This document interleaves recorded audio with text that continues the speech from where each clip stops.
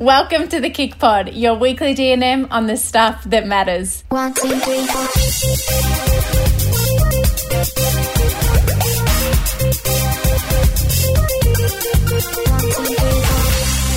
Hello, Lawsy. Hello. How are you today? I'm pretty good. I would like to start off this podcast with a formal apology to you. Let me guess, it's about Emily in Paris, because I think Steph is actually a official Emily in Paris critic. You're applying for a job as a TV series critic, aren't you? My apology is for the way I responded to your special share. I think that it was just not necessary. I don't know why I felt like I could dive into it. And for those listening who have no idea what I'm talking about, last week Laura's special share on our Kick Pod was Emily in Paris, and for some reason I felt the need to talk about why I didn't like the first episode and why I didn't think I was going to like the show, rather than just letting her have her moment with her special share. So I would like to start off by saying this week I have completed Emily in Paris. Not a 10 out of 10, but I'm not going to go there. I'm going to keep it positive. And I'm going to say, I'm not going to go there. I am actually still keen to see season 2. So it definitely was not as bad as I thought it was going to be. But I would just like to say my apologies, Laura, for reacting the way I did to your special share, because we're allowed to have different tastes in things. Yeah, I didn't sleep. Message. I didn't sleep the whole of last week. It's been very sad. No, I didn't even notice. And then when Steph was doing the edits for this podcast, and she sent me this message, I'm so sorry about, and I was like, I literally didn't even notice. And then I think because maybe you felt bad, you then compensated by talking to your stories for about 25 taps about Emily in Paris. But I love that you took my special share on board and you watched it, and I'm glad that you would watch it again, but you rated it a 6.5. And as to quote Steph's new measurement of shows, anything over a 5 is worth watching. Again, the next thing, or worth watching. So I'm glad that it was worth watching. Anyway, moving on from this, what is your special share of this week? Okay. So my special share is actually something that Josh and I often do. And the other day when I was in a bit of a funk, you told me to do it. And I was just like, hang on a minute. Why have I never done this on a weekday? So every weekend we kind of have a bit of a slow morning in bed, and just, sometimes we have coffee in bed, or we just kind of take our time getting out of bed. There's no rush, no morning meetings. So we really just enjoy our Saturday and Sunday mornings. But a lot of the time we put the blinds up and we put music on the speaker next to our bed, and we put like really pump up, positive tunes on it. It just makes us feel so good in the morning. And the other day I was feeling not just like unmotivated, but like a whole nother level of unmotivated. Like I literally did not want to get out of bed. I just kind of was like, obviously I had a lot on that day, but I was still like, I really don't know. I don't know if I want to do that, or like maybe I'll just do it from bed because I can't be bothered getting out of bed today. And you told me, Laws, when I messaged you and asked for some motivation, that you were feeling similar and just pop on some music. And I was like, oh my God, put music on. And I literally just put up the blinds, played some music. I still stayed in bed for another half an hour, but my mood lifted so much and it made me feel so good. So I know it's probably something that people are like, oh my God, I do that all the time. What's wrong with you? Like, that's so normal. How is this new in your life? But it's something that I'm going to do more often, particularly on the weekdays where I feel like I might have pressed snooze a few times and I'm ignoring my alarm. Next time the alarm goes off, put music on and play it through the speaker, and it really lifts your energy up and gets you out of bed. I love that. And I feel like, again, you're feeling really bad for last week, so you're taking a special, you're making me feel good about something nice I said to you. Oh my goodness, no, it doesn't matter. No, I totally agree. Music is something that can always, or unless, sometimes it won't, but 9 times out of 10 will lift your mood. So thank you for that. And would you like to know mine? Yes, I would love to know yours. Don't make it, maybe not Emily in Paris. Anything more about that? Mine is actually very off track, away from TV and things recommendations. My recommendation this week is actually to do with studying. Anyone that is at school or at uni. So I am in my last week ever of studying, and I'm kind of feeling sad because I feel like I can't give study tips anymore. So I wanted to give Seth's looking at me like, I think wow. You can forever give study tips. You have been studying for 10 years of your life. That that means for the next 10 years you can still give tips. I haven't been studying for 10 years. I've been studying since I was in primary school. Okay. I mean, in law, in uni, by yourself, not in a classroom, you have been studying for 10 years. So you are officially allowed to continue to give study tips, Laura. Well, thank you. As a graduated student, please know that. Please know that. I'm having a bit of an identity crisis. Anyway, so what I wanted to... Wait. When you said identity crisis, can I actually tell you, the other day when you said to me that, you know, you got the notification that you could go into a master's and then you actually spent half an hour looking because you were like, I don't know what I would do without study. I literally laughed to myself because I was like, I imagined you at like, I don't know, the cinema or somewhere where they're like, are you a student? And then when you get asked that question in future, I feel like you're actually going to cry because you can't see it. What am I going to put on my airport form? What am I going to tell people that I meet that business ask what owner. I do? It's actually not funny. I'm having a serious identity crisis about not being a student anymore, but we need a whole podcast to go into that, and this is not about me. So okay.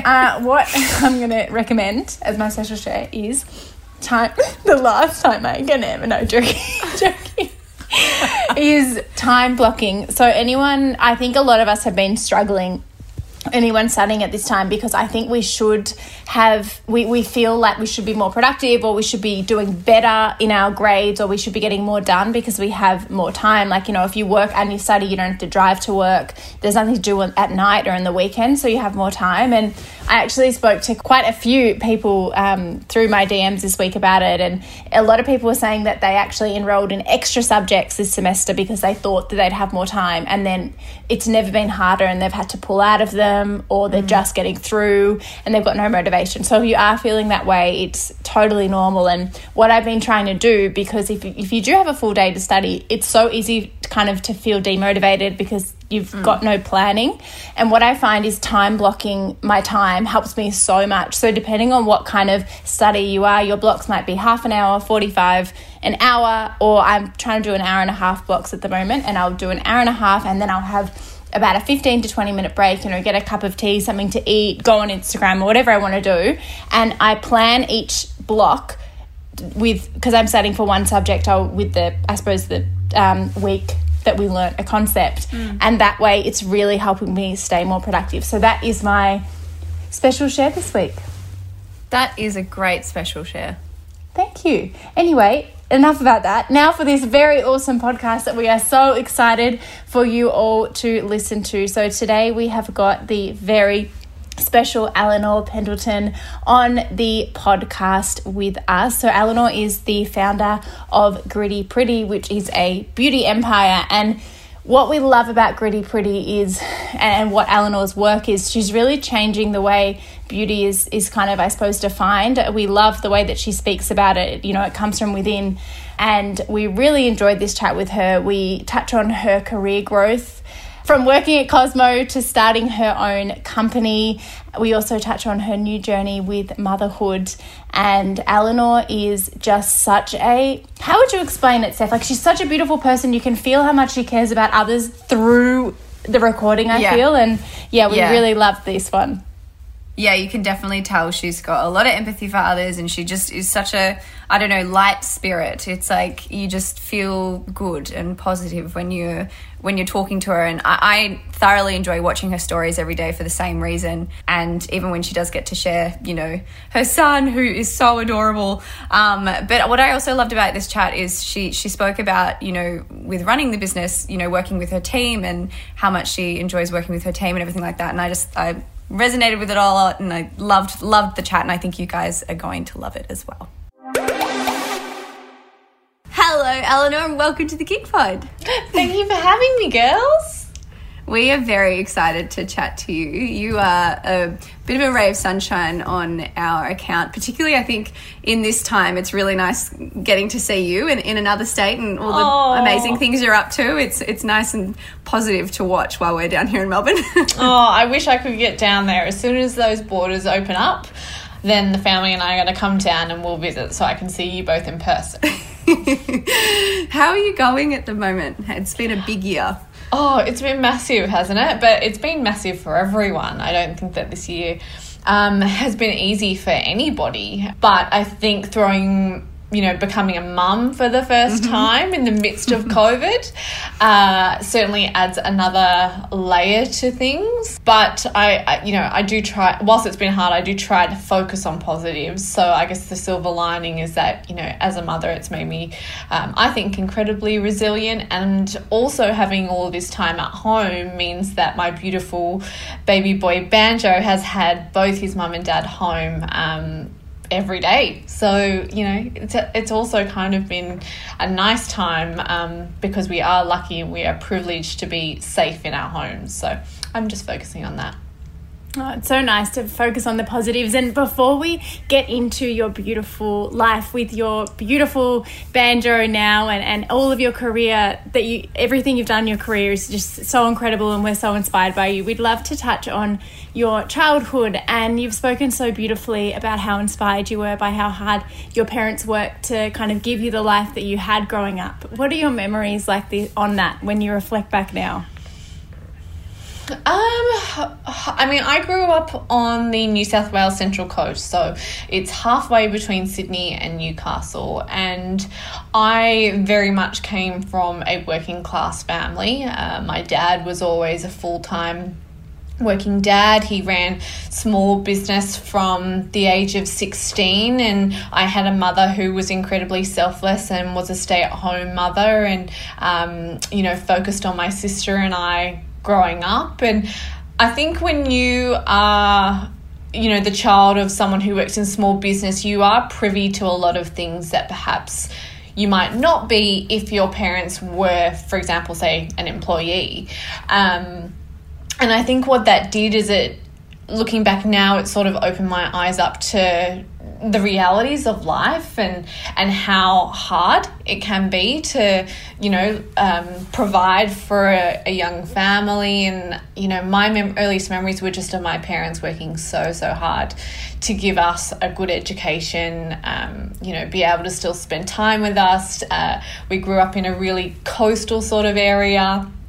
It was very much like a surf kind of community, very suburban. And I just remember, my parents taking us to the beach every weekend, and I just have these really fond memories of playing with my sister after school. And it isn't now until I guess now that I'm a parent that I look back and I realise just how hard they worked to be able to give me those opportunities. And I certainly didn't come from a wealthy family or anything like that. So to make ends meet, there were definitely times where it was challenging.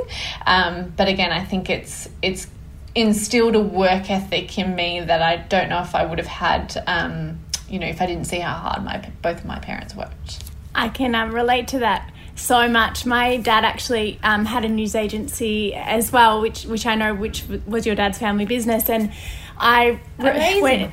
And on you saying, though, that you were kind of a part of conversations and I suppose hearing things, it brings back so many memories to me. And I do think it's crazy as a young person to kind of be privy to these financial conversations. And obviously, as you said, in small business, there are hardships and things that you definitely wouldn't have heard kind of if you, as you said, if your parents were employed by another place or something, because they just don't have there's always financial stress, but it's just not the same. And I totally agree. At the time it was hard, but I think looking back on it, it's such for me personally was such an important lesson with like the value of money and how hard it is, and I suppose the risk, taking financial risks, like what can actually happen and all of those things. And it's I suppose in hindsight it's amazing to learn it at such a young age.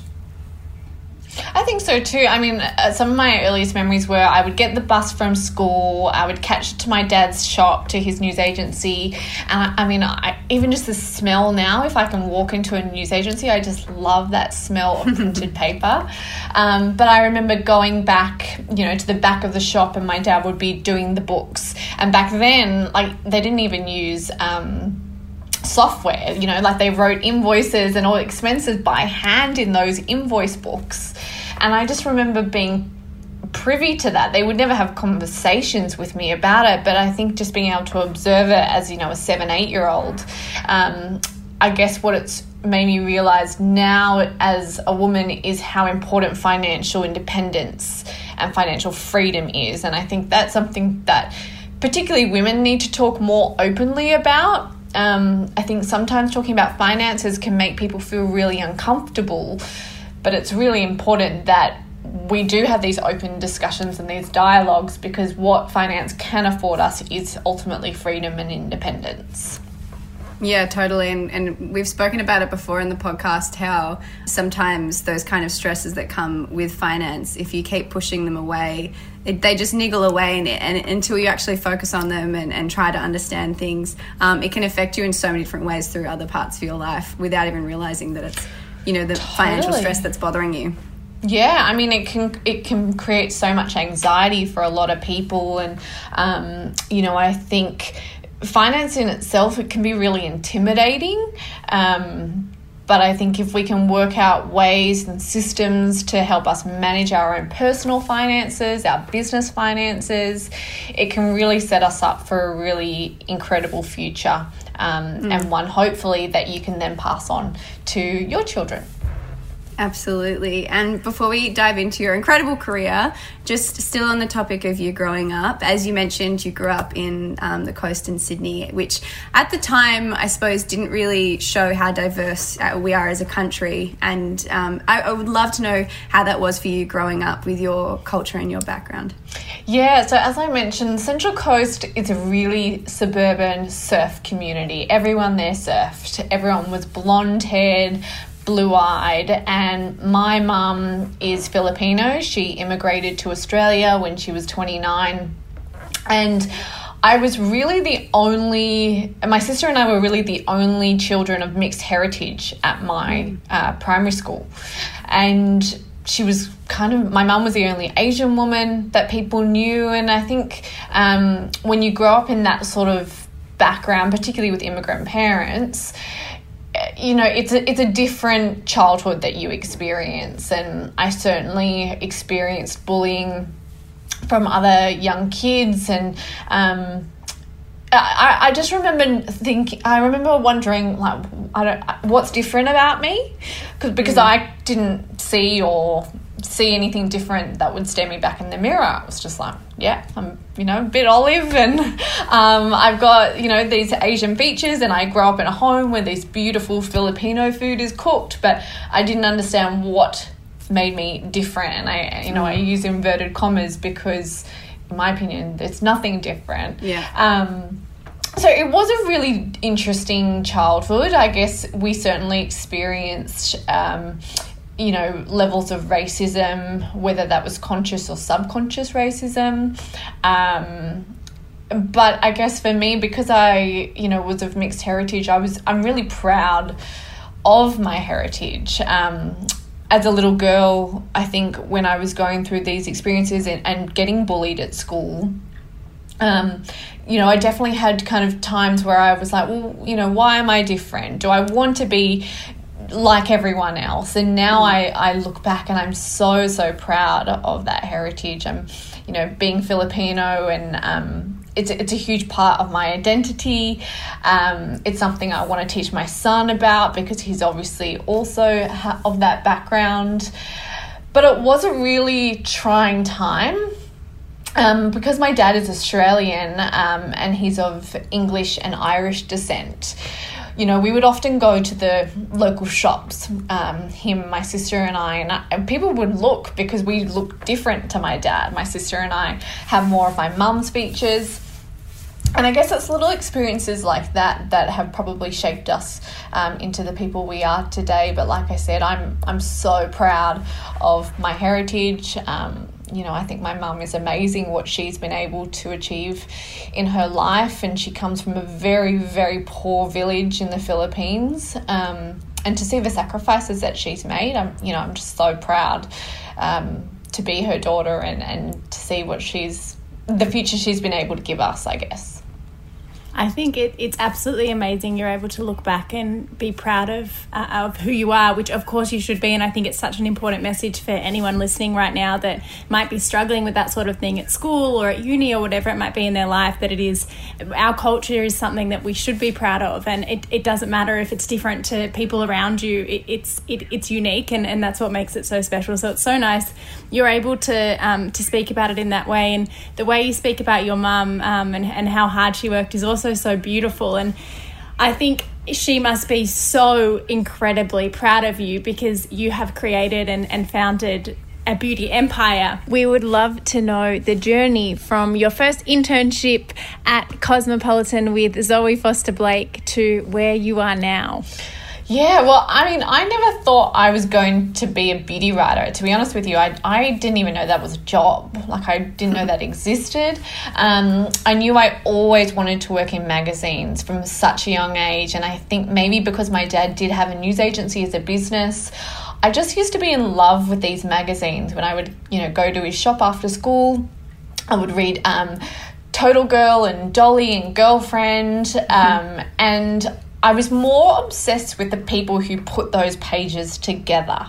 I remember one of the things I used to love so much was, one, reading the editor's letter, and two, reading the masthead and looking at everyone's names and what their job was. I was just so fascinated by that and by the creative individuals who put that title together.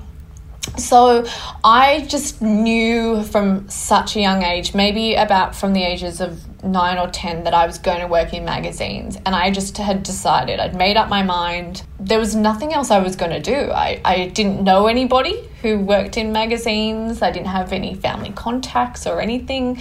I just was a very tenacious young girl. And I just was like, yep, that's what I'm going to do. I'm really good at English. I'm really good at writing. And that's what I'm going to do with my life. So I pretty much just set on a path of how do I do that? How do I break into this industry? And for me, it was obviously a no-brainer. I had to do work experience. If you want to get a job anywhere, you need to form relationships with people.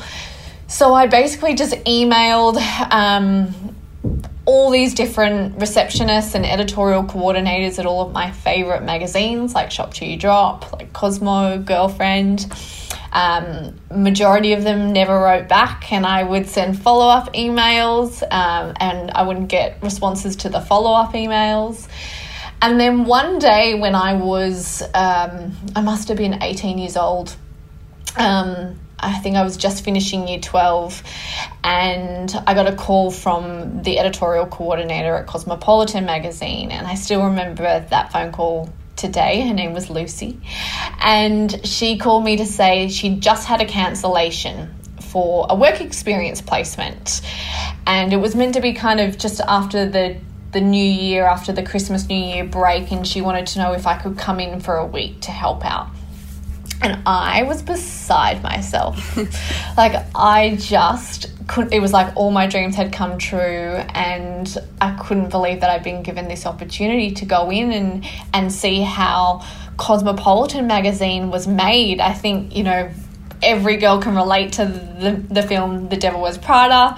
And I was just obsessed with this idea of, getting on the train and traveling an hour and a half into the big city, and walking into this incredible building.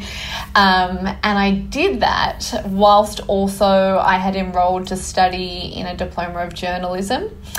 And I still remember that week. Like, I've never been so excited to get everybody a coffee. I took pride in my photocopying skills. I was very good at cutting newspaper clippings out of the daily newspaper. And I really just savoured the whole experience. For me, it was such a privilege to go in and see these, these incredible, stylish and fashionable and intelligent women doing what they do so well. So much so that I think I realised how important it was to make an impression. There are so many work experience students who would come through those doors. Often there would even be maybe 4 or 5 workies, as they're called, in one single week. And I knew it was important to impress them and hopefully secure an internship. So I arrived early every day. I stayed back every day. I would go collect the mail without being asked. And on the last day, so on the Friday, the editor at the time, Sarah Wilson, called me into her office, and I was like so terrified. She called me into her office and she said, I would love to offer you an internship, and I'm going to put you into the beauty department with a lovely lady named Zoe Foster.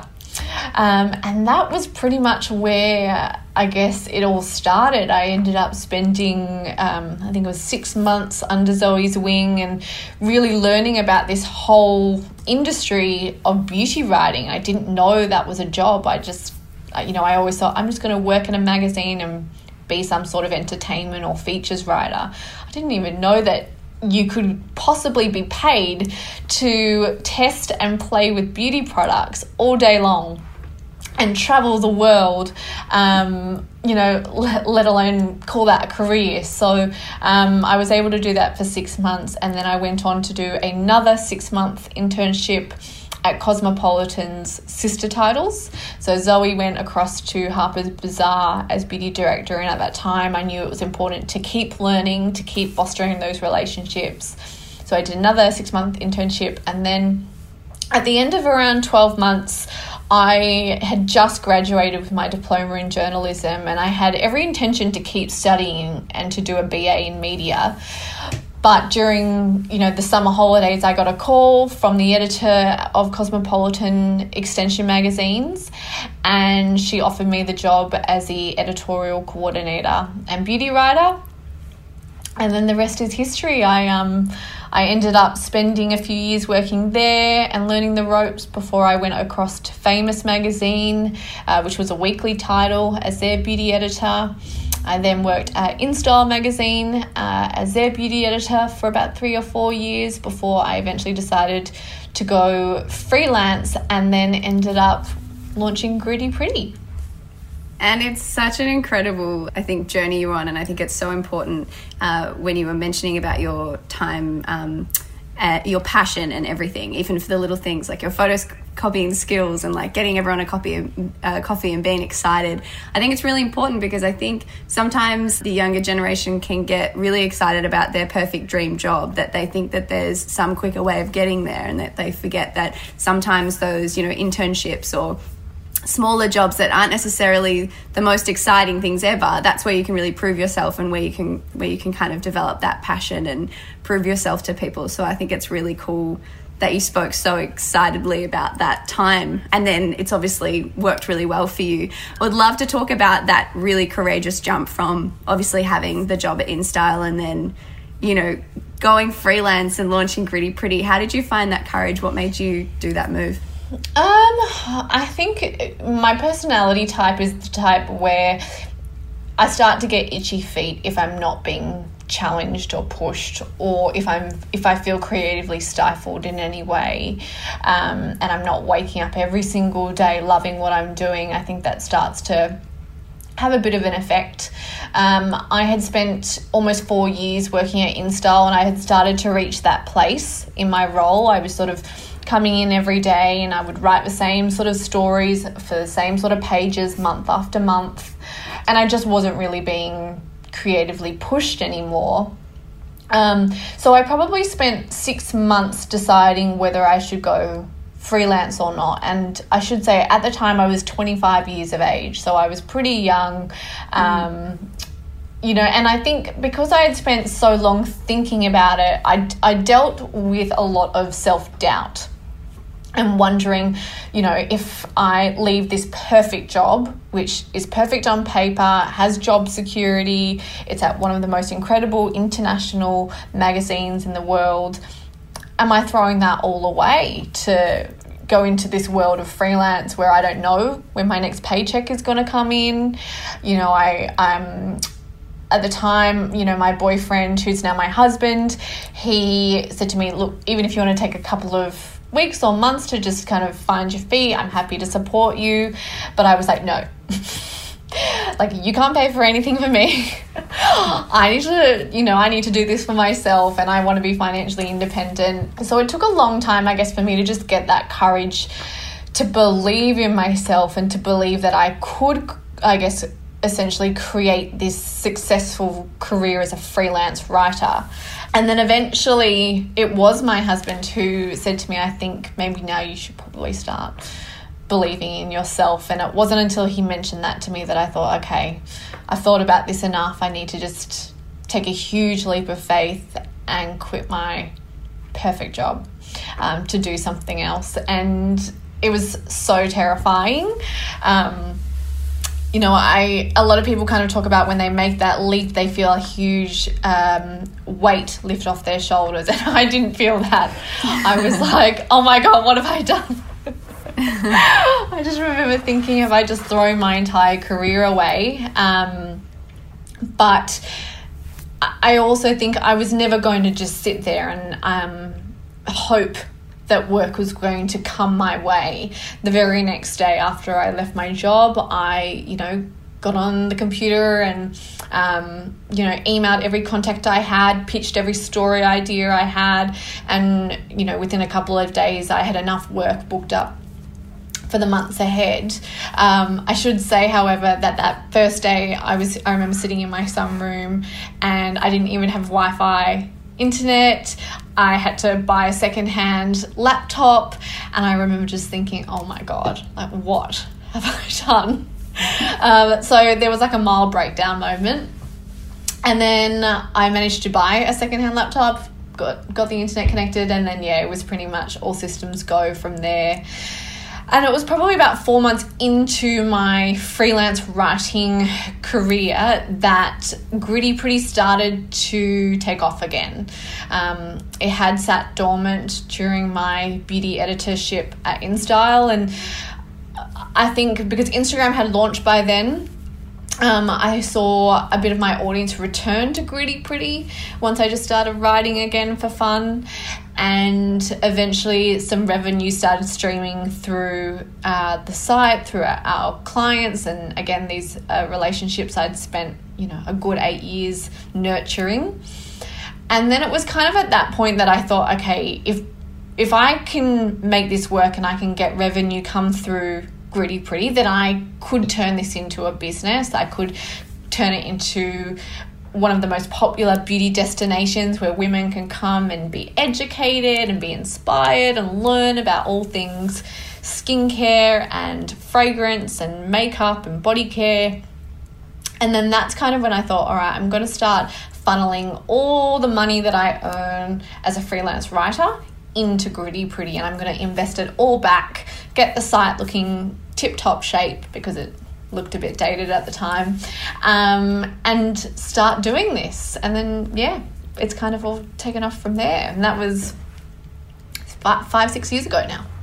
And you definitely have turned it into one of the most popular beauty destinations in Australia. What are you the most proud of your work at Gritty Pretty? Oh gosh, there's a lot of things. I'm most proud of my team. I think when you have a business that grows to expand to, cater to employees, it's never lost on me that these people work so hard to make my dream a reality. So I think I'm really proud of the fact that, Gritty Pretty has never swayed or deterred from its brand values, and the team do an incredible job of ensuring that. And then I guess just what we've been able to produce and the connections we've been able to forge with our community. I think it's possible for women to be, passionate about so many things in life. Our community of readers are such amazing women. They are so intelligent, so beautiful. And, some of them are lawyers, are teachers, are medical students, but they also can be passionate about social justice and the environment, and they also really care about their skin and what they're putting onto their skin or how they style their hair that day, because it makes them feel confident and it makes them feel feminine, for example. So I think being able to learn from the women who come to Gritty Pretty and read the site, that's probably the thing I'm most proud of. Yeah, I mean, there's so many things that it's hard to put it into words, but I think just being able to do what you love every day and work that fulfills you is a pretty amazing thing. So that's never lost on me. Oh, for sure. I think both Laura and I can totally relate to those two things that you just said particularly. I think it's so incredible how much you value your team, because really it's so important, as you said, that, you know, it's the whole team that keeps it running and that can make your dream into a reality. And it's a really beautiful thing when they have that same kind of passion and the same kind of values that you want for the business, and also how connected you guys are with your community. That is really the best way to, I suppose, keep a business running, is by hearing your community and making sure they feel heard and everything like that. I mean, we've found the same. So it's really beautiful that they're two things that you're most proud of. With your team, obviously COVID's thrown a bit of a spanner in the works. Like, how has it affected your work or your team's kind of working style in this time? I mean, the way I had set up our office culture was so that it was always incredibly flexible. I had worked in enough workplaces where I saw good practices and not so good practices. And I've always been really conscious to create an environment where everyone in my team feels supported. If they want to work early and finish early, they can. If they want to come into the office that day, they can. If they prefer to work from home, they can. So our style of working didn't really change that much once COVID hit and we went into lockdown. We did start working more from home, but if anything, everyone's productivity increased. And what I found is that I had to, you know, really look after their well-being and make sure I was setting reminders. Make sure you get outside today. Make sure you get up for a walk. Make sure you take an hour to just go and ground yourself. Get to the beach, whatever it might be. And I found that was probably what I had to really keep a close eye on, because I didn't want anyone to experience burnout. You know, obviously mentally COVID's affected so many people. And I think my team's mental well-being had such a knock-on effect onto the work that they produce. We've been working from home since the March. Haven't gone back because there was kind of a few weeks where we could have, but it was still advised not to. So we've kind of everyone's just been working from home, and it's been amazing how because we were in the office every single day, and it's been amazing to see how everyone can work amazingly from home. And just hearing you speak about your team, you are such an amazing leader. And we would love to know, I suppose, what your journey has been like becoming a leader, because you are both strong and soft, which is actually so hard to practice. How have you been able to navigate that? Gosh, I don't know. Hashtag wing it.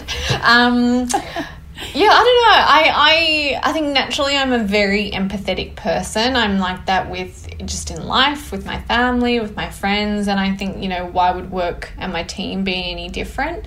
I think it can be quite hard being a business owner and a leader, and one thing that I think some people don't talk about enough is how lonely it can also be, which is, you know, a wonderful thing about, you know, what you girls have is that you have each other. So, you know, you're able to kind of deal with those sort of challenges and battles that come with being a business owner, and you can confide in each other.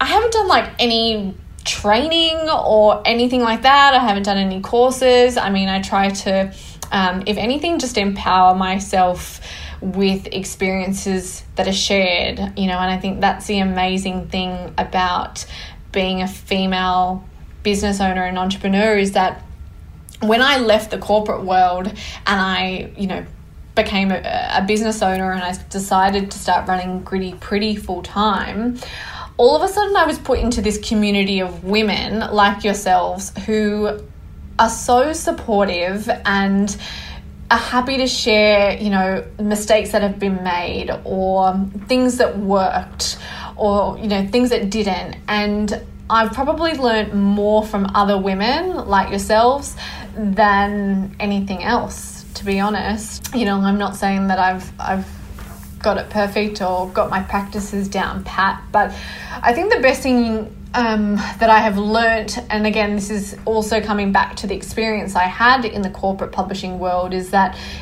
the culture you create, it starts at the top. And it's really important that communication is number one and that you are listening to your team.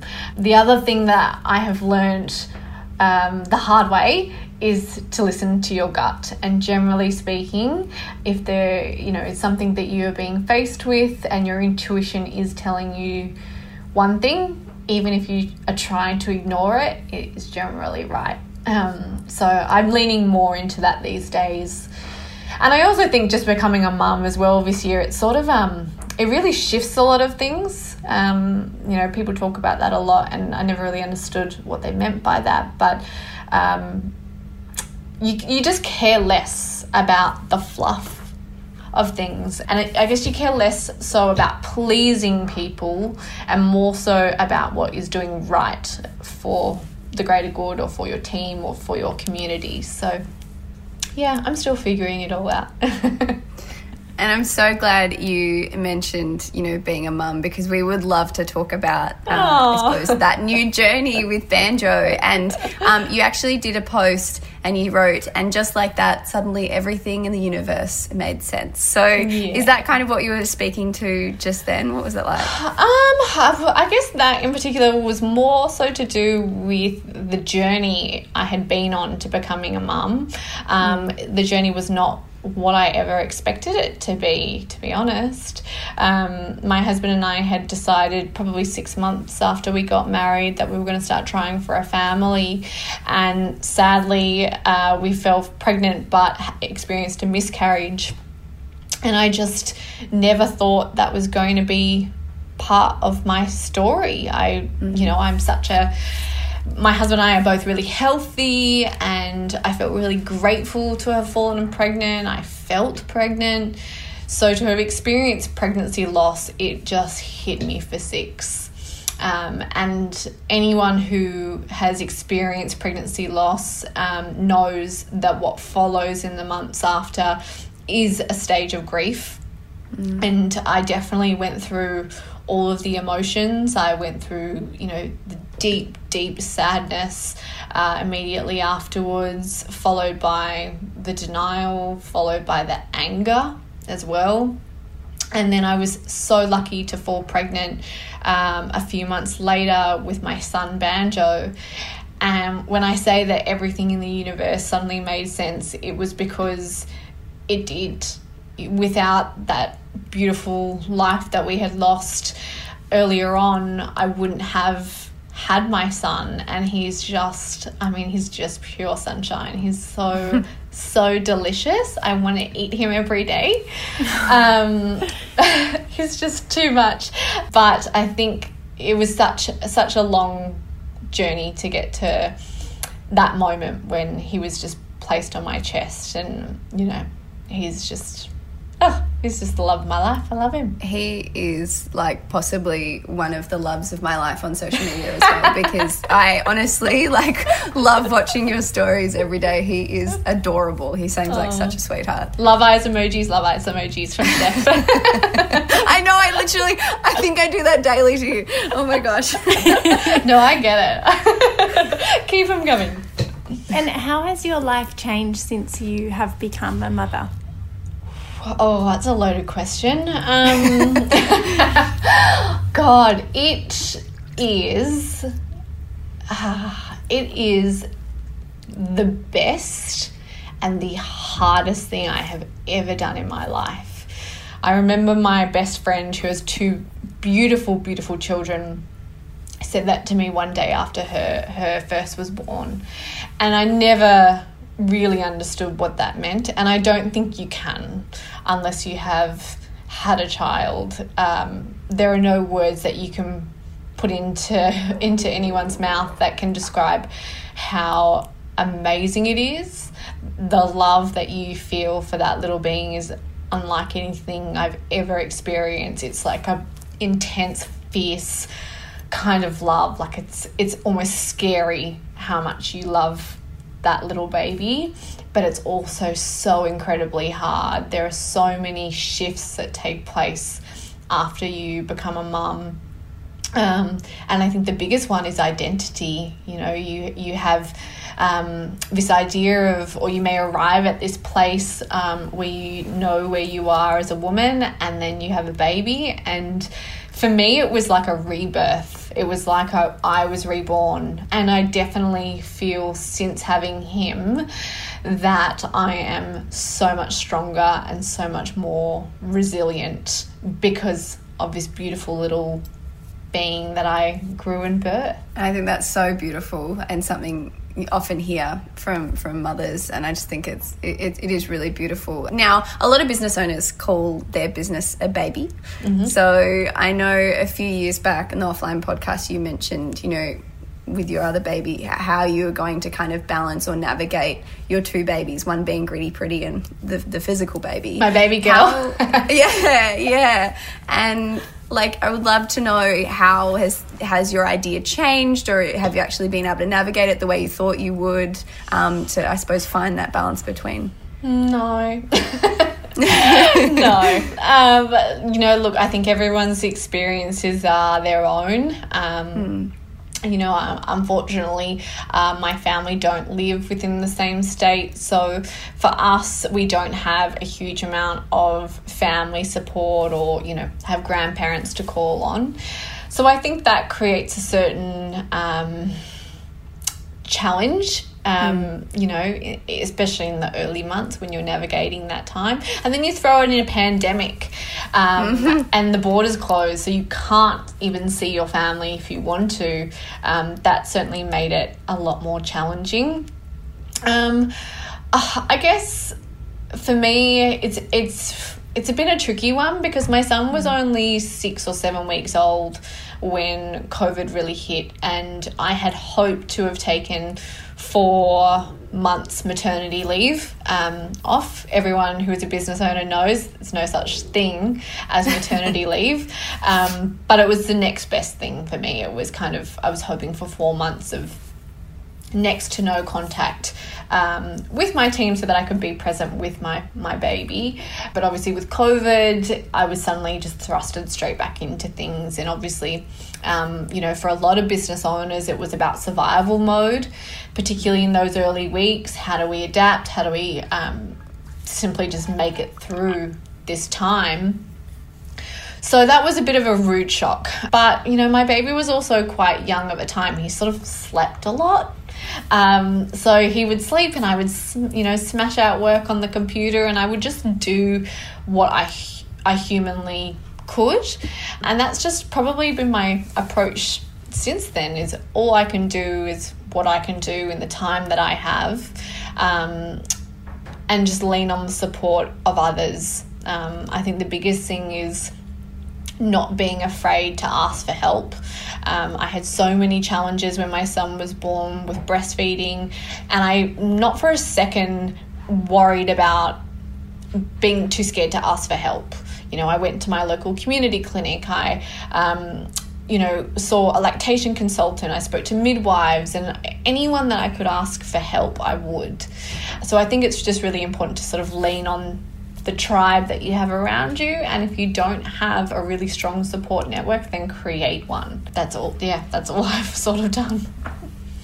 I love that advice. That's such great advice, and you've kind of just answered our next question as well, which was just to do with, and something that I feel a lot is navigating guilt when you're not working and then you should be working, and I can't even imagine what that is like when there's a baby, you know, thrown into the mix there, and there's something else that you feel like you should be doing. But I think what you said about kind of doing what you can, I think that is so powerful. Yeah, I mean, the mum guilt thing, that's, yeah, again, something I never really understood, and now I've definitely experienced it. It's a tricky one because we place such great expectations on ourselves. But I think particularly for business owners or people who, you know, even if you don't own a business, you just love what you do, you love your career, it can be quite difficult to navigate those, that time when you decide to return to work, or if you have to return to work. That's another thing I think that's important to remember, is that for a lot of people, financially, they have to return to work a lot sooner than they would like. And I think the other important thing to mention is that there should never ever be any judgment around any parent's decision there. I don't know. It's sort of hard. I go through days where I will feel so much intense guilt if work is really busy and all I want to do is just sit there and play, with toys with my son. Equally, at the same time, I'll have another day where I've just had an amazing day at work, or I've been on set with these incredible people that I work with who are so creative, and I go home and I feel so fulfilled. My cup feels so full, and I know that I'm going home to be the best mother I can be because I'm doing something that I love. So yeah, it's such a roller coaster. You just kind of have good days, bad days, and I think what I'm trying to learn is just to lean into whatever is happening that day. But it's certainly, I hate the word juggle, but it is, I'm learning to, I guess, to live with things being in harmony. That's nice. That's a nice way of putting it. Yeah. And before we finish up, we'd love to touch on social media because, it's a big part of your business, and you have such a beautiful presence on social media, and, you're so thoughtful and considerate, and that's quite a rarity in the beauty industry on social media. So I wonder how you feel about it, maybe from a beauty point of view of social media. I mean, when it comes to my personal platform, I think it's anyone you girls know me, so anyone who knows me knows that I'm a pretty open, honest book. It's just how I am, and I think the same applies to social media. I'm the same way. I try to be thoughtful about things. I try to be considerate of all others. I try to extend that to my platform. It can be difficult, I sort of go through waves. Sometimes I'm like, I just don't want to go on there. I don't want to go on Instagram. And it's funny because, and I'm sure both of you have experienced this, you can have a huge following, you can have thousands or millions of people follow you, and all it can take some days is like one person to say something nasty, and it just ruins your mood and it gets you really, really down. And I think that's just a human response. I think when you have any sort of a profile, you naturally develop thick skin, and you sort of learn to brush things off, and you also learn that sometimes these comments that can be made from people, it's more of a reflection on them and perhaps what they're going through. But that doesn't mean that you're not allowed to get upset as well. Like, I've definitely had moments where I'm like, why did you have to say that? Like, if you don't, the way I was always raised was, if you don't have anything nice to say, then don't say anything at all. So for me, I've have struggled if I've ever received a negative comment from somebody. I struggle with it because I would never do the same. We all see things on social media. Perhaps we don't agree with them, or, you might have a thought and you're like, oh, I don't really agree with that. But never in a million years would I take the energy to sit on my phone and write somebody a negative message and call them up on something, because I just don't care. So yeah, that's I struggle with that a bit. If it happens, it very rarely happens, to be honest with you. It's quite rare that I would ever get any form of negativity or sorts of trolling. But I just try to be my most honest, authentic self, because I just think that's all you can do in life. And I think you do that so well. There's a lot of people on social media that don't kind of realise the responsibility that comes with a big following, but you can feel that in everything that you do, that you're so conscious of others, and it's so nice, especially in the beauty space, to see that. And I love as well how you speak about aging and things.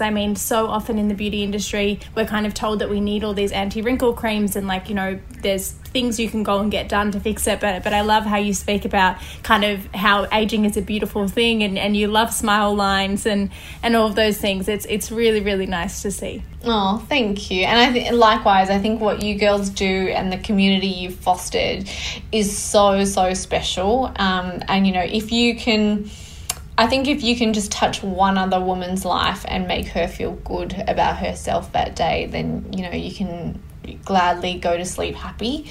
And you girls just do such an amazing job of that. I just love following along with everything you guys are doing. I was so invested in the wedding.